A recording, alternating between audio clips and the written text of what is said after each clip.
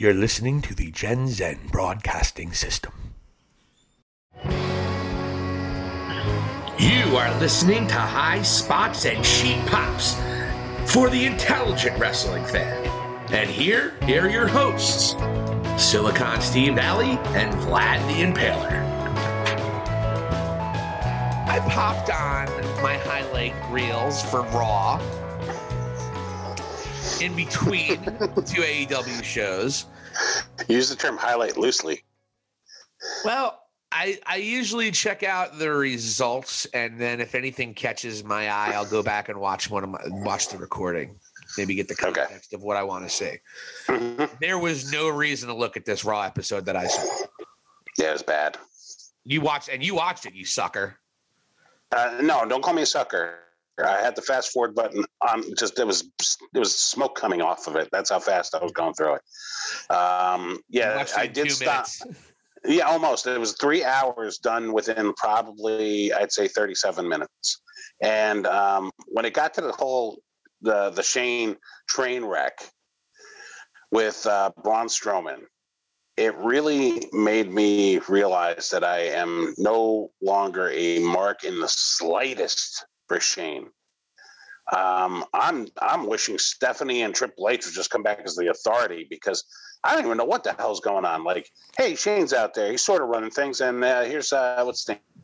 Adam Pearce. Like, what are their roles? What are their titles? I don't understand. Like, okay, what they're the dudes in charge at this point. I don't know. Like, I just don't get it. And then, hey, Shane's out here and he's making matches. And Adam Pearce, you're going to be tag team partner with Braun Strowman because he's not stupid, right? And it's like, I'm watching this, and what was painful for Mr. McMahon, Shane McMahon, I should say, is just let me put this out there. What I read is that promo went scripted as such. They wrote that, and they said, "Oh, because we want the fans to not like Shane." Well, you guys did a hell of a job. I mean, not only did I not like Shane, I did not like the show I was watching. And I could not get my eyes off it to the point where I'm like, hatred was pumping through my veins.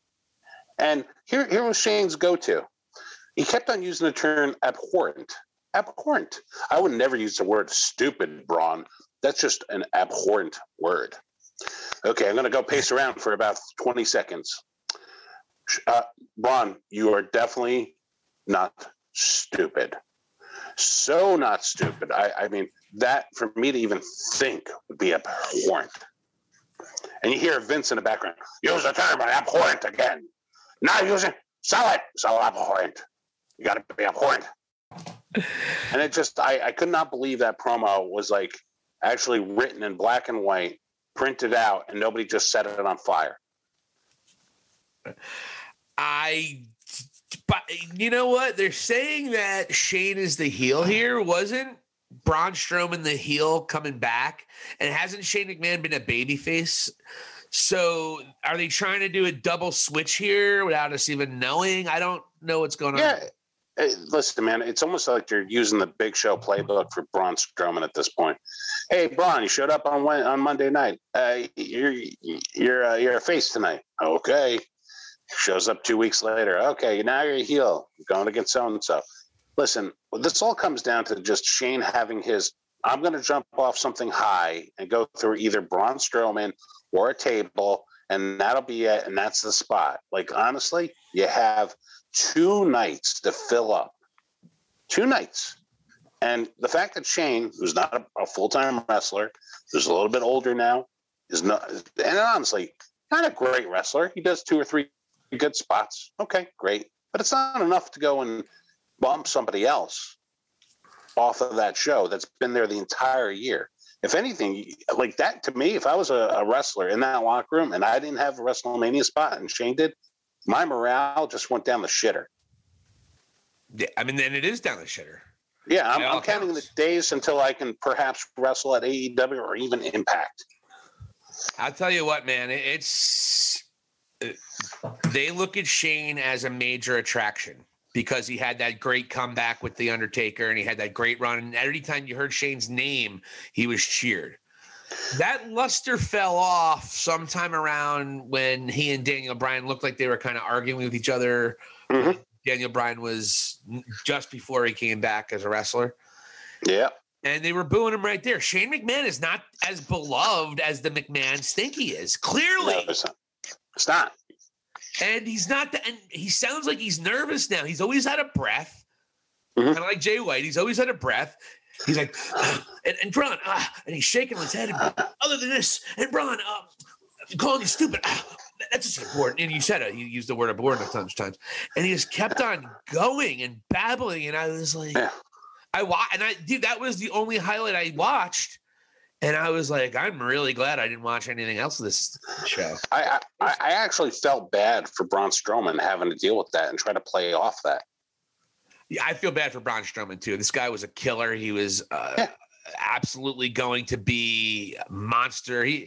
They were booking him perfectly, and then they had he won the title last year. Turn, a heel turn, a babyface turn, and then a heel. I mean, they big showed him before he even had a decent title run. Yep, 100%, man. Yep. He's so athletic, and he got into better shape. Like I follow this guy on Instagram. This guy is absolutely ripped at this point. If you look at him when he first arrived with Bray Wyatt and Luke Harper and Eric Rowan, and he was like he was a huge dude. Like you wouldn't mess with him. But man, this guy worked out, changed his diet. He's absolutely ripped. And now we're going to go throw him in there with Shane. And Shane's just going to stutter and mutter and use a 3-syllable word as if he can't understand it. And honestly, if anything, you're really just insulting your entire crowd with that, with those multiple segments. I mean, it was more than one segment. I mean, it was just disgusting. Yeah, I mean it's a thing, and if it's not the first time they've been insulting to the crowd. No, imagine if that happened with WWE. If WWE had that situation happen on Sunday night with the explosion, they would still have Eddie Kingston and Moxley selling that there was a big explosion. Probably. They would have edited it in a way, and then they would have cut it to like the Hindenburg exploding. We're not going to. Oh my God! No. By the way, if Eddie Kingston just didn't sell it, it would have been fine and it would have been hilarious. And like, shit, they got us. But because he sold it, we know they just fucked up. Listen, anxiety is nothing to mess around with.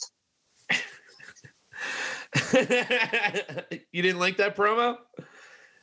I don't like any. Moxley saves it for me. I just don't like Eddie Kingston. I actually told my better half because she shares your opinion of Eddie Kingston, and I was like, I think if he was a babyface, you'd like him, because the problem with him, he just looks like a schlep. He looks like your plumber, and you don't get how he could be going toe to toe with a guy like John Moxley. But if he turns babyface, he's got kind of that Mick Foley kind of vibe, where he's a schnook, but he's a great wrestler. I feel like him. What? He's a very good bell-to-bell wrestler. Come on. You said great and good. I'm sorry. All right, he's very good. He's a very good belt. You don't like his Moxley matches? No, I don't like any of his matches. What? His finisher's a backhanded slap. Who are you rooting for against the Good Brothers against? It's really a battle for my soul, and I don't know who to root for. And I think I might actually cry. I might have a breakdown. I'm rooting for Gaius Carly. It's just going to be a bunch of dick shots. It's just going to be a bunch of dick shots and Eddie Kingston talking. Yeah. Oh my God. Oh, he got my balls again. He hit me in the balls again. Yeah. I mean, then it's going to be Gallows saying, "Hey, Cockrell, I just hit you in those balls. Thank God I got you those gas station pills. Your heart is a rock. And your stupid cock." and his stupid cock. I mean, you would never call that cock stupid, though. That would be abhorrent. That would be. I would never. Braun. I would never say that word. I would kind of think. I don't know what they were trying to do there, dude. It was stupid. It was awkward. At some point, WWE's got to like say, hey, let's look at SmackDown and see what they're doing right. And then figure out how we're going to do that over the span of 3 hours every week. Yeah, but we were saying it about Raw for like 2 months, about 3 years ago. Times have changed, man. I mean, SmackDown's the big show on Fox itself. And now it's like, man, like Raw's almost like, it's like where ideas go to die. And I'll tell you what, there is a very strong possibility if Raw continues to struggle like this, within a year or two, AEW is going to be drawing more fans than Raw. That's a possibility. It's definitely a possibility. I think it will. I don't disagree with that at all. I mean, and that would be the ultimate shot to McMahon's ego, because that's almost like the Monday Night Wars all over again. Well, like I said, I know there's other extenuating circumstances, but AEW does beat NXT. Woo! Yeah, I mean, they got an amazing 50,000 more people this past week off of that huge pay-per-view, too. 50,000 more is 50,000 more, pal. I don't know where business you go to, but that sounds like a more than a 5% bump. Wow. 1% bump. Don't get all nasty with me right now, Silicon Valley. I like that. But so yeah, Raw was unwatchable. I can't comment. Did you check out Peyton Royce's Yes. Ross, and what do you think about that? So what do you think about that? I think it's needed. That sort of passion and just genuine speech, like a genuine talk like that is just needed. Fans pick up on it. Yep. It's realistic. It's honest. It's truthful. She has gotten the short end of the stick this entire way. And if I were them, I would definitely just start like putting her out there, especially with the live crowds. I mean, hell, WrestleMania, see how the crowd reacts to her. Is there? I think there might be a way they put her in the title picture somehow for WrestleMania between. They might very well put her, Asuka, and Charlotte out there in a triple threat. But hold on, we've seen this time and time again with WWE. You've seen where somebody goes off about how they're unappreciated, or whatever. So, and she'll get her shot, and if she doesn't make good on it, then she's going to be back in NXT, or she's going to be in a the problem is that she was so happy working with Billie Kay. They were best friends. They had great chemistry, and they were funny. I love them together, and they broke them up, and then they put her on the bench. They broke them up, and I'm going to say something controversial. Ooh, I like it. I like them better apart. I wasn't a fan of the Iconics, and I'll say reason why. It has nothing to do with their ring ability. It was the sketchy, jokes that they would go and perform, and you'd almost want to perform like canned laughter after each punchline. And it just got tiresome for me. Listen, I like them separately. I think their personalities are showing more, and that's the only thing. In ring, they're fine wrestlers. They're good. But it just, it got a little tiresome for me. Even when they were at NXT, and then they crossed over to the big show.